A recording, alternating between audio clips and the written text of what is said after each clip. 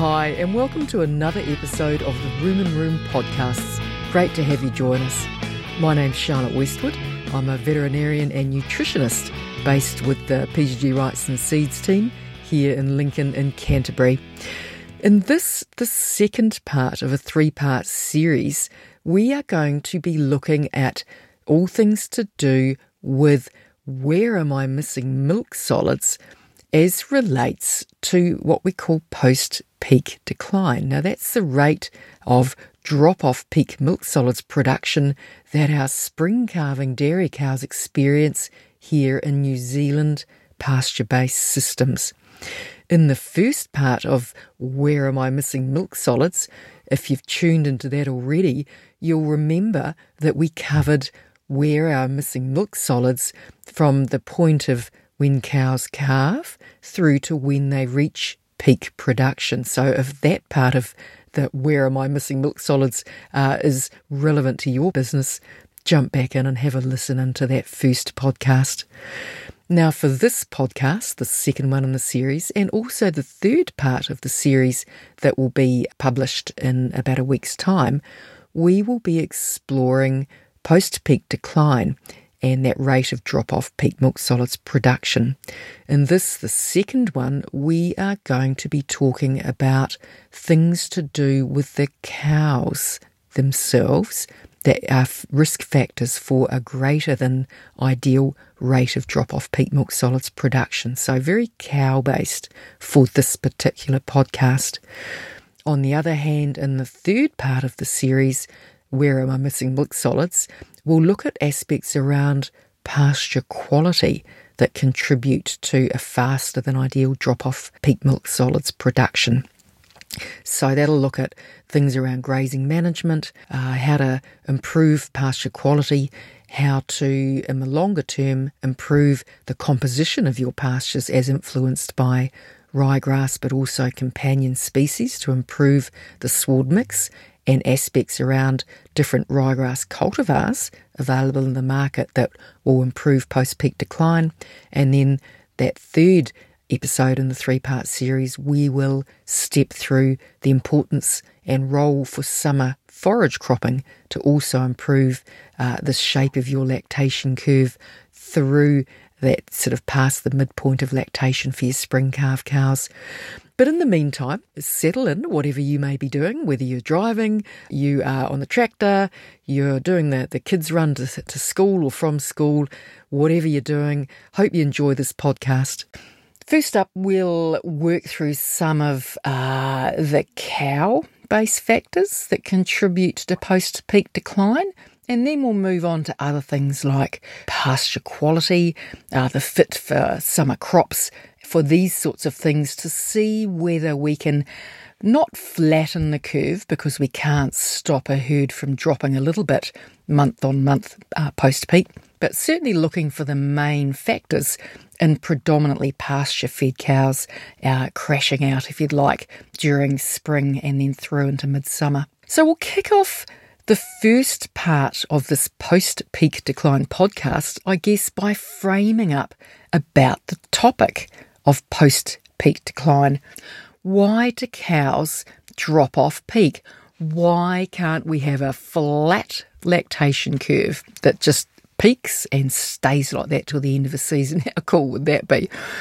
Ideal as that might sound, no matter how well we set our cows up and what we feed them and look after and avoid things like heat stress and all of those sorts of things, actually it's physiologically impossible to have a flat lactation curve. And because of that, we'll always see a gradual drop or post-peak decline, even in let's say a total mixed ration housed situation where we have full control over the diet. Even in those situations, we'll get a post-peak decline. And because of that, we need to understand some of the factors that even best managed pasture-fed cows, we can only create an expectation to slow the rate of that decline but not stop it. So why on earth can't cows have a flat lactation curve? Well, good as that would be, sadly, no such luck, due to a range of factors to do with the cow herself as she passes through her peak milk solids production, and these factors will stop her from having that flat curve right out, perhaps into May of the following year. So let's first explore what's happening with the cow, why Mother Nature has designed the cow to gradually drop away off peak production as her lactation progresses through into the autumn, and just having a little bit of a look-see, is there anything that we can modify this with? Well, first to blame a drop off peak, even if it's that gentle 2 to 3% milk solids drop per month, we've got to blame the hormones. Yeah, hormones, I guess, get blamed for a whole lot of other things, but we won't go there, right? Yeah, we won't pick on that one. Seriously, though, the preparation of cows to kick off lactation, both before calving, when the udder's filling up with colostrum, and after calving, that whole process depends on a heap of very cleverly organised hormones that all kind of work together to prepare the cow to start producing milk. And once she's milking, just that kind of array of hormones will then start to kick into overdrive just after the cow calves down. And that's designed to not only stimulate that production, but to make sure the cow continues to produce milk as she heads into peak production. Now, part of these hormones, there's lots of different ones, and we're not going to bore me or you with going into a lot of detail, but in a holistic sense, the hormones work together to divert incoming nutrients, so that's the yummy feed that you put inside the cow that drop into the rumen and get turned into volatile fatty acids, into microbial protein, yada yada. And the hormones help the cow decide whether the majority of those incoming nutrients are going to fill the vat for you, or the other way around. In fact, some of those, or a lot of those nutrients, instead of going into the vat, are actually going to go onto back fat to help the cow hold condition, or the other way around, to gain condition, particularly once the cow passes peak milk production. Now, in early lactation, you'll know very well that pretty well all the cows in your herd will lose live weight or body condition score, whichever is their preferred measure. And no matter what we do to feed them, it's really hard to make a cow stay in exactly the same body condition that she calved down on. Now, that, I suppose we'd consider it an insane drive to make milk in early lactation, is obviously typically to the detriment of the condition score of the cow. And that's why we see all cows mobilise anywhere from perhaps half or even one condition score on the New Zealand condition score scale, that is on the scale of 1 to 10, not to be confused with the 1 to 8 or 1 to 5 condition scores used internationally outside of New Zealand. As cows come off peak production, those really busy hormones are starting to calm down a notch or two, so that insane drive to produce milk at the expense of body condition starts to calm down. And what we see is that what we call partitioning or drafting of which way those incoming nutrients are going to go, in other words, either all to the udder or all to the back fat, as cows pass peak lactation, those drafting gate hormones that decide where the nutrients go are actually starting to partition or to draft more nutrients towards back fat and fewer nutrients towards the vat. So post-peak, that's where part of the reason that they won't stay at peak 100% of the lactation. The drafting gate is starting to move more nutrients towards back fat. Once we hit mid-lactation, that drafting gate's kind of coming back to a midpoint again, drafting some nutrients to the left, to the udder, and increasingly drafting more and more nutrients to the right towards body condition gain. Hope that makes sense. We don't need to get into the complexity of all of the range of hormones that are responsible for undertaking this drafting process. We're not going to talk about late lactation in this podcast. We'll record that closer to the autumn. But essentially, the later and later we get into lactation, that hormonally controlled drafting gate is increasingly drafting to gain more condition. So increasingly less and less of those nutrients, the drafting gate is tipping them towards the udder. So there's our post-peak decline.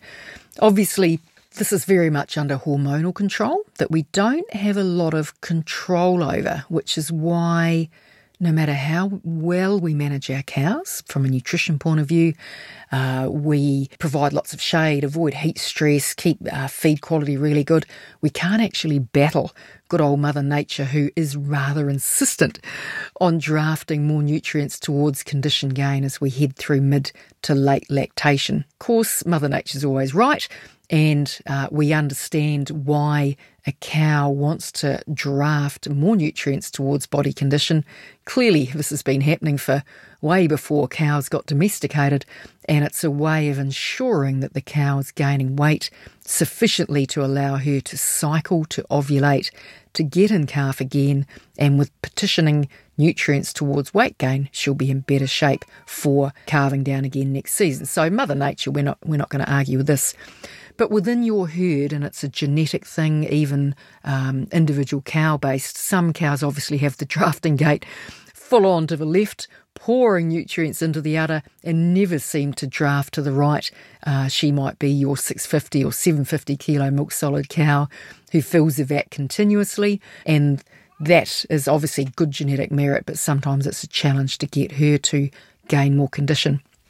On the other hand, you've probably got some fatter cows in your herds, possibly they don't get to stay around quite as long, where by Christmas time they've actually gone rather fat and they're looking very pleased with themselves, but they haven't put a lot in the vat.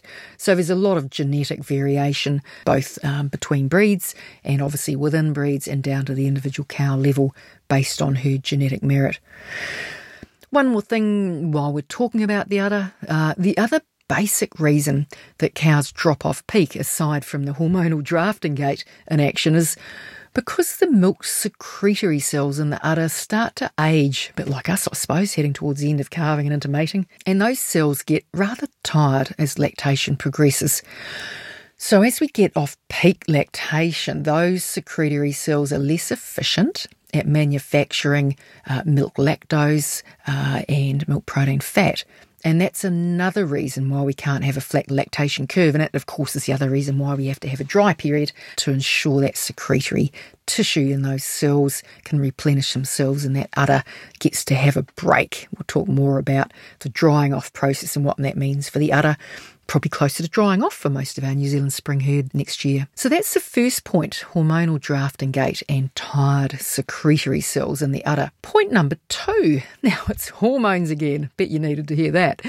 It is actually the effects of pregnancy, or initially conception and then subsequent pregnancy, on our rate and extent of post-peak decline.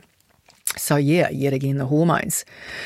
Well, you've probably all discussed, and we've talked about it, that urban myth and legend, I guess, or is it an urban myth and legend, that does the rounds in late spring, early summer. Bet you've joined in on this conversation. And we say that, cows dropping milk production, post-peak, it's all to do as they hold in calf. As soon as we get to the first round of AI and, our non-return rate could be high 60s or even low 70% non-return rate, looking good. Maybe that's where my missing milk solids have gone. So the question is, do cows drop off milk as they get to hold in calf? Well, actually, you'll be pleased to know there is some truth, and it's not all sort of urban myth and legend. It is, of course, the hormones. Now, it's not to do with increased energy or protein or nutrient demands in those very early few days post-conception, because when you think about it, it's just a tiny little dot of a cluster of cells, that little conceptus of the calf-to-be inside the uterus. And there's no way that those little dot, the conceptus cluster of cells, will yet be taking up any energy or protein from the cow. So that in itself is not contributing to your post-peak decline.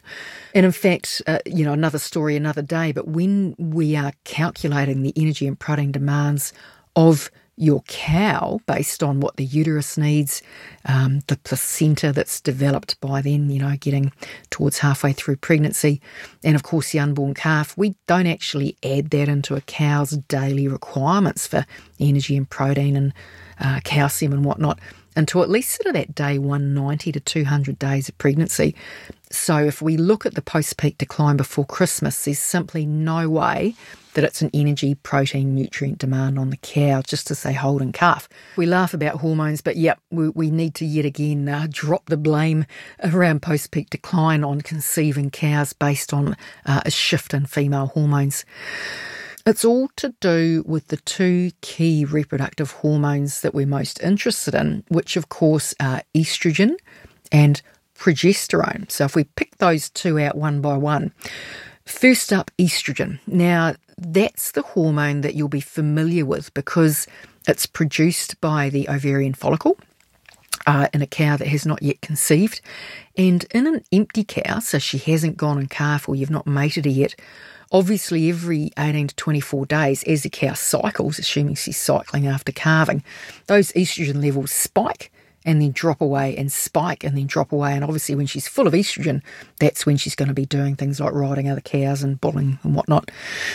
Now, once a cow conceives and holds, I suppose is the term that you might use, what happens is that our estrogen levels don't drop away, so they stay elevated.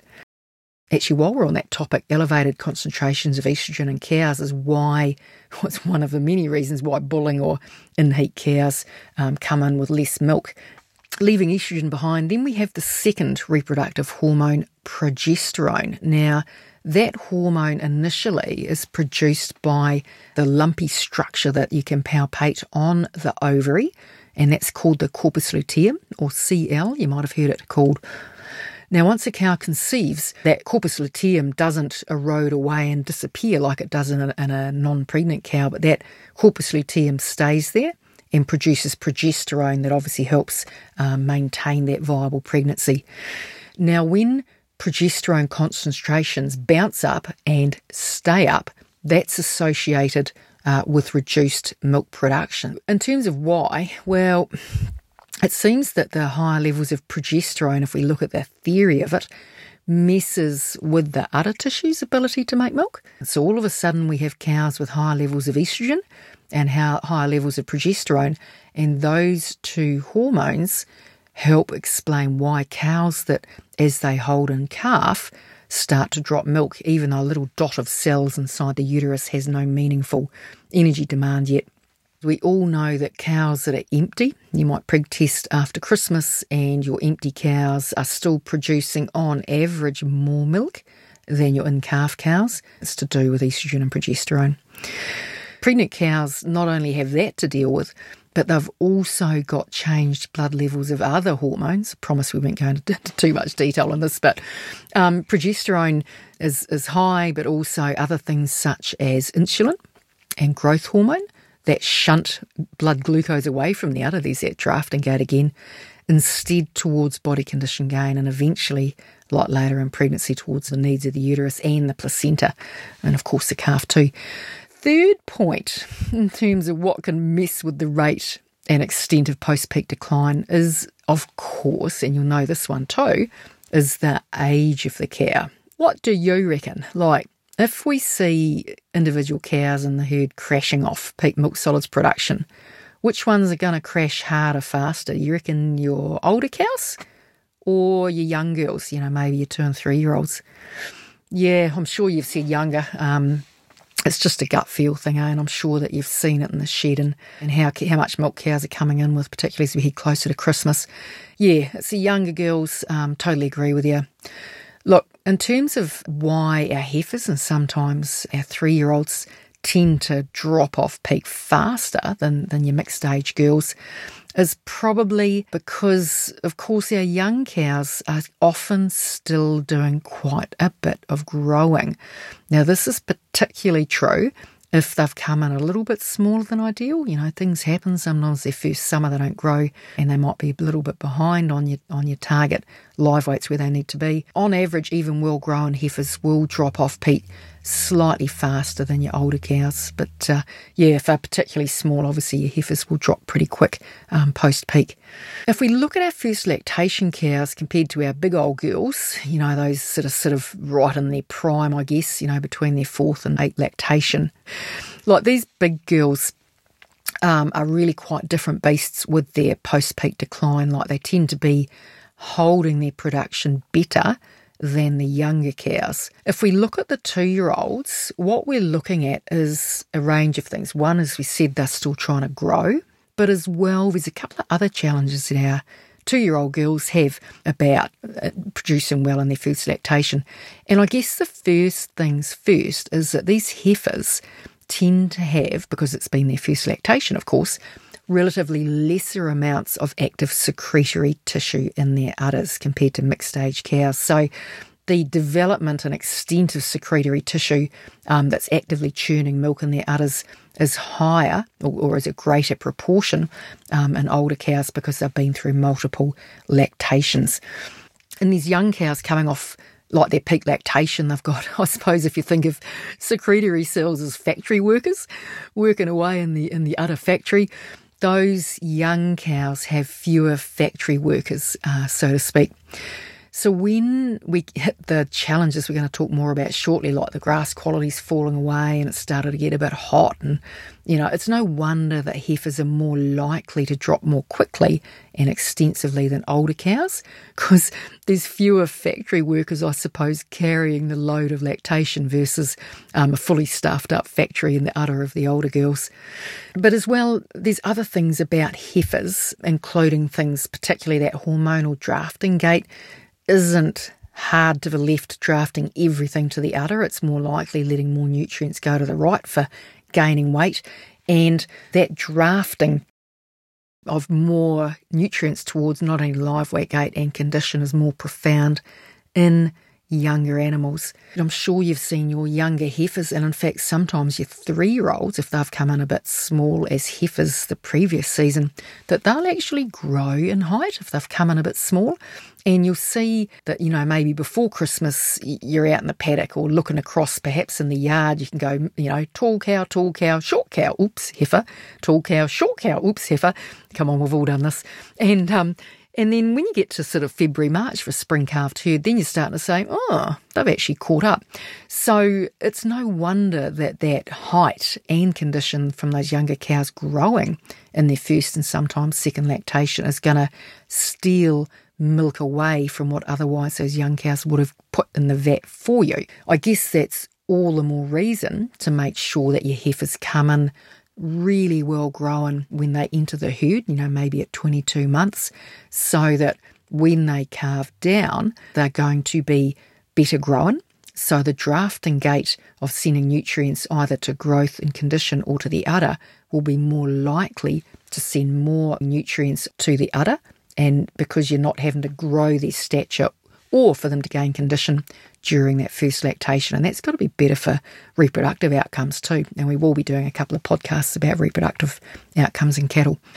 The other thing about heifers coming in small is, of course, within the social hierarchical structure or the pecking order of the herd. And you've all seen our big bossy old bitches that are up the top of the pecking order. They're bigger, they know how to throw their weight around as well, bullying and picking on these younger, smaller cows.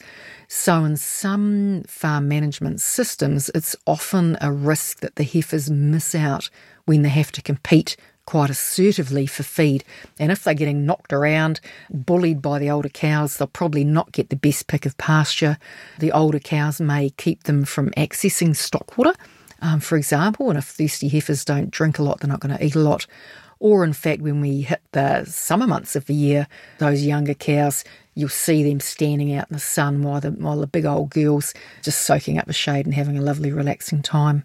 I guess it's another reason why I know that many of you will run your heifers all together, perhaps once mating is finished, and maybe keeping them in a smaller mob with smaller, thinner mixed age cows, just to try and reduce this kind of social argy-bargy pushing and shoving of our younger cows. So there are things that you can do. If we look at the take-homes around these younger cows, is that it's all about having better grown, well set up first calving heifers entering the herd, in good shape so that they can actually be better set up to slow their post-peak decline. And of course, if they're well grown, we'll be sending all the nutrients to the udder and not to back fat or taller at the wither height as we get through to after Christmas. And of course, the bigger well-grown heifers, in terms of the pecking order, are more likely to compete well with those older cows. Now, so it's definitely about well-grown heifers, and of course we need to overlay the issue around body condition score of heifers needing to be at an ideal target of all heifers at 5.5 condition score or above on the 1 to 10 scale. And we also need to set up strategies to prevent heifers from losing too much condition between calving and mating, as of course our lighter condition heifers are more likely to crash off peak faster than heifers at better body condition scores at peak lactation. We'll talk more about this shortly. So some of the strategies that you can look at might be for your heifers, not only calving them at a 5.5, but considering perhaps milking them once a day for a period of time. This is like your heifers or 3-year-olds if they're looking a little bit beaten around. If you've got collars waiting till they're all ruminating really well, a good sign that they're competing well with our older cows and that they're not suffering from metabolic disease such as ketosis that heifers are prone to suffer from in early lactation. And there's other things too, of course, like preferential feeding. Give them the best paddocks versus the older cows. And it may be that you chuck out some extra free choice feed in the paddock. A lot of you don't like palm kernel, but obviously palm kernel perhaps with grain in it, perhaps molasses offering to those girls, as well as perhaps shorter walking distances for younger, lighter cows after calving. And there's obviously a lot of other strategies that I am sure that you're probably already using on your farm. So we touched briefly on condition score of heifers. So we're going to drill down into this point in more detail shortly. Now, we're going to move on to how post-peak decline can be influenced by cow body condition score at the point of peak lactation. And of course, just what condition score they're in at peak lactation is very much a function of, firstly, how much condition they have on them when they calve, and then secondly, how much condition they lose from calving through to peak lactation. Now, if you think about it, and again, we look at what Mother Nature has cleverly designed when cows were invented back in the day, if we end up with cows in very light body condition score at peak lactation, well, of course, Mother Nature's going to step in and protect the well-being of those cows, because obviously Mother Nature wants the cows to be gaining condition, to be able to be mated, and then, of course, to be in good condition to produce a calf again next year. So if that means that cows are a bit on the light side on a condition score basis, any food that we put in front of the cows as pasture or other feeds will be diverted from, of course, milk towards live weight gain as a way of preserving the well-being of those cows. Now, essentially, that just simply means that the drafting gate that at peak lactation and post-peak lactation period, the udder should still be receiving lots of nutrients so you can get a flatter curve. If the cows are a little bit too light, then Mother Nature's drafting gate, all hormonally driven, will push more nutrients towards weight gain, and therefore these lighter cows will undergo a more extensive post-peak decline than cows in better condition score. So post-peak, this just means that there's less milk produced post-peak by lighter condition cows for every kilo of dry matter consumed, and this can certainly be a risk factor for a faster than ideal drop-off peak production. And hopefully you are now doing some regular body condition score monitoring, because when we're looking for where are your missing milk solids and why have you had a crash in post-peak decline, if we're not looking at this until perhaps the end of a season, it's incredibly valuable to have that condition score data. And then the other reason we might be looking at this after the event, like many months later, is if we are troubleshooting perhaps why reproductively the herd haven't done so well. And clearly cows that are very light at mating, depending on how much they're eating to compensate for the fact that they're light, can be a risk factor for anestrus or non-cycling cows, and potentially conception failure if they're particularly light. But again, big topic to be tackled another day. And of course, the main thing we have to acknowledge is that as an industry, wow, we've come a long way over the last 30 years or so about cow condition, and oh my goodness, our cows are in such better condition at peak and post-peak than they were 30 years ago. So I think as an industry we really need to be congratulated about understanding the importance of cow condition score for cow well-being. So we'd probably argue it's less likely that we'll see very thin cows contributing to rapid post-peak decline, and it's full credit to all of you guys out there in industry for being such good feeders of cows. And on average, cows being too light would be further down our list for trying to explain post-peak decline. But if you're measuring and monitoring cow condition score, we'd still look at that in order to take that off the list of potential causes of missing milk solids post-peak decline. Not sure if you're counting, but we're up to point number 5 about factors that contribute to inappropriately fast post-peak decline in milk solids production. Number 5, what's another reason for that rapid crash or drop? Sticking still with the cow-based themes, what we can do is then look at some of the specific animal health challenges. Now, this clearly is not rocket science. It's pretty basic. But if we think about the usual offenders in terms of the typical causes of animal health disorders that will rob you of milk solids post-peak are, of course, mastitis. Now, a lot of work's been done by awesome researchers over the years, and there's rules of thumb about, if your somatic cell count is higher than 250, then they'll produce, a lot less milk. If you've had clinical cases, that produces less milk. So what we're thinking, of course, here is that there's damage to those factory workers in the udder secretory cells, and either an acute case of mastitis that you get on top of and cure very quickly, or just our chronic, long-standing offenders, I suppose, the ones with high somatic cell counts. Even though you're not seeing any clinical signs of mastitis, then clearly that will contribute to post-peak decline. So if you're a high somatic cell count herd, you really want to get on top of that, because that will be contributing to fewer milk solids everywhere from post-calving, peak, post-peak decline, and late lactation. So all 4 parts of the curve will suffer if you have a high somatic cell count herd. Lameness, of course, is another one. If cows are lame, they're uncomfortable,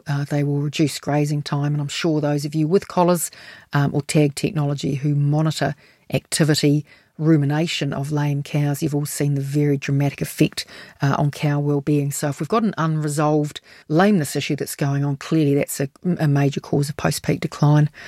Similarly, as you're coming off peak, usually we're not seeing many cases of metabolic disease. Like your bulling cows shouldn't still be going down with milk fever.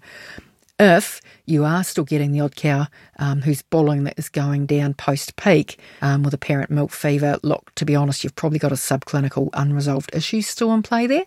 That will be costing the cow's appetite and that drive to eat, and that in turn will contribute to post-peak decline. So they're the cow-based factors, possibly not everything, but they're the main ones that we'd be looking at. Now we move into the environment within which that cow lives.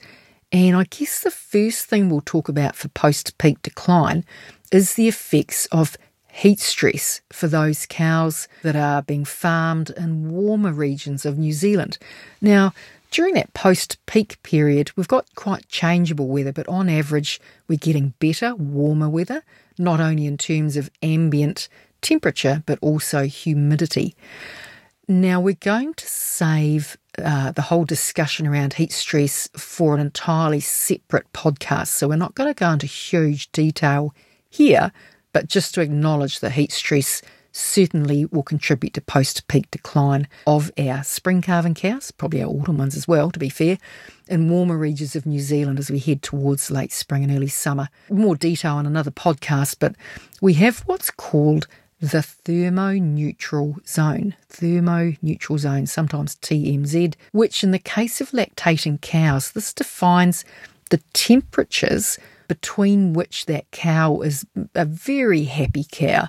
And for cows, that's somewhere between 5 and 25 degrees Celsius, so thermoneutral zone. When a cow is happy and content between 5 and 25 degrees, all it means, because it's thermoneutral, and the key word there is neutral, is that she's not having to use up any energy to either keep cool or to keep warm, and that's where that terminology of thermoneutral zone comes from. Clearly, once a cow starts to get too hot, she needs to start working harder to keep her body temperature within its normal range that I'm sure most of you all know, sort of, let's say between 38.5 up to maybe 39.5. 39.5 is getting up there. And if she's too hot, the cow needs to start expending energy to keep herself cool. So her fixed maintenance costs to run her body and keep it well are higher when she's above her thermal neutral zone. But remember, the simplicity of thermal neutral zones only considers the ambient temperature around that cow, and it ignores other things that we need to take into account, such as the relative humidity. And humidity, as you know, is that term of how much moisture's in the air. And when we have high humidity, that makes a lower ambient temperature actually feel a lot hotter than it is. And I know we've all spent time in nice warm places, but with high humidity, and it can get quite unpleasant even if it's not that hot. As well, think of a black cow particularly, the amount of solar radiation from the sun, and if the cow has access to shade. So you think about it, if you're out in a black t-shirt, on average, you'll get hotter than if you're out in a white t-shirt. Not that white's very practical for milking cows and the like. As well, the tolerance of cows to warmer or hotter ambient temperatures and higher humidity during the day is determined by how warm it is overnight. Because when a cow relaxes and does a lot of sitting down at night, she dissipates or gets rid of a lot of the heat that she's built up during the day. So if it's quite hot at night, she can't get rid of or dump that heat from during the day. So day on day on day, she gets hotter and hotter and hotter, particularly if we have hot conditions that go on for a long time. As well, if it's dead still without any breeze or anything, it's hotter for cows than if there's quite a strong breeze blowing, and that's simply to do with what we call evaporative cooling, a loss of heat from the lungs of the cow, but we'll talk more about that in the podcast to come. Long story short, heat stress certainly makes it more unpleasant for a cow, and when she's hot and bothered, not only is she having to use energy to keep herself cool, but of course when she's hot, she doesn't want to eat as much feed as she could or should. Now, the dry matter intake can crash heaps, actually, by up to 10 to 20%, and that's a whole lot less feed eaten, particularly because she's got a greater requirement to waste energy to keep herself cool. So not unsurprisingly, if you are farming in a warmer region of New Zealand and the temperature is higher, the humidity is high, not unsurprisingly, milk production will crash post-peak a lot harder than if you were farming in Otago or Southland. So essentially from November or so onwards, that increase in temperature and humidity combined will usually be reported as what we call the Temperature Humidity Index, or THI, and it's something good to monitor, and it's something we're going to have to be way, way more keen on looking out for and predicting when the cows are going to be affected by heat stress, so that we can put into play a range of management strategies to reduce the effects of heat on our cows. And that's going to be needed not only for promoting efficient milk production, but you know what? We've got to pay a whole lot more attention to this from an animal welfare point of view and keeping our cows comfortable and cool. But we'll definitely do a heat stress podcast, and in fact we might invite one of my Australian contacts to actually run that for us, because obviously on average Australians have to deal with heat stress in most parts of Australia a much greater extent than what we do in New Zealand. So we'll have a dedicated podcast, preferably with a guest speaker from Australia, to help us work through some of the tips and tricks about managing that. Before we leave this point about heat stress and its impacts on our cows, now remembering it's not just our cows and us, of course, because we don't like it either, that get knocked around by heat and humidity, but also our pasture plants. And given our predominance of ryegrass, rightly or wrongly, in the hotter regions, this is the reason some of you will be moving away from ryegrass in parts of New Zealand, is that ryegrass is what we call a temperate species, which means it's got its own thermoneutral zone. It doesn't like being hot. When we get temperatures upwards of 25 degrees Celsius or so, and this is for the ryegrass, not for the cow, and again, like the cow, the ryegrass also does not like these temperatures. And when we have high nighttime temperatures, again, our ryegrasses, just like our cows, do not like high nighttime temperatures. And the way the ryegrass responds is potentially reduced dry matter production, so that can start to mess with your feed budget. But importantly, the quality of our ryegrasses can really crash and burn badly with the hot temperatures, particularly the hot overnight temperatures. Part of the quality that changes when ryegrasses get hot and bother is that the water-soluble carbohydrate levels crash out. Now, whilst the plants are still photosynthesizing during the day and creating water-soluble carbs or sugars, which is good, if it's warm overnight, those plants will respire. They'll get rid of those sugars and convert them into water and carbon dioxide overnight when it's nice and warm. So we can end up with really low sugar levels on some of our ryegrass pastures. And as well as that, in the heat, on average, our fibre, our NDF and ADF levels will increase compared to when it's cooler, and that combined with low levels of crude protein, harder for these animals to harvest these pastures, and it's no wonder that these hot and bothered ryegrasses also contribute to post-peak decline. So certainly hot ryegrasses are not necessarily suited for hot, humid conditions. And climate change, the world's going a little bit mad with different weather patterns. We might have to revisit the suitability of ryegrasses to do well in these conditions, and or we'll just continue to wait for our plant breeders to continue to make advances in this area of making ryegrasses, breeding ryegrasses that can tolerate, I suppose, the heat better than the ones that we've got around now.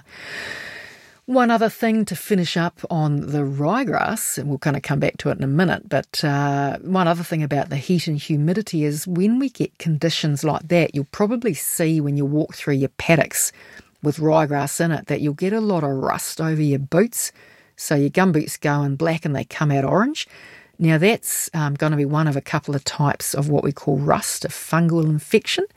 And hot bothered plants, particularly if they're nutrient stressed but low on nitrogen, are more prone to getting rusty, and cows hate the taste of rust, so that can contribute to reduced dry matter intakes and cows that crash more spectacularly post-peak than if the grasses don't have rust. So rust is an ongoing problem, and when you are looking to do regrassing, make sure you've got good data about the ryegrass cultivars that you're planting to make sure they've got good tolerance to the different strains of rust round and about out there.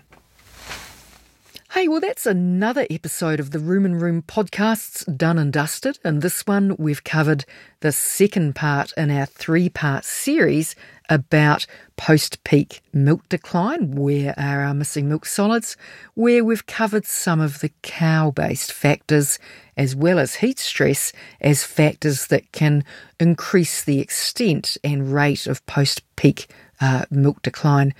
Hopefully there's been something of interest for you in this podcast. We'd love to hear from you if you have any tips or tricks from the cow point of view or other aspects around how you've overcome post-peak milk decline at your place.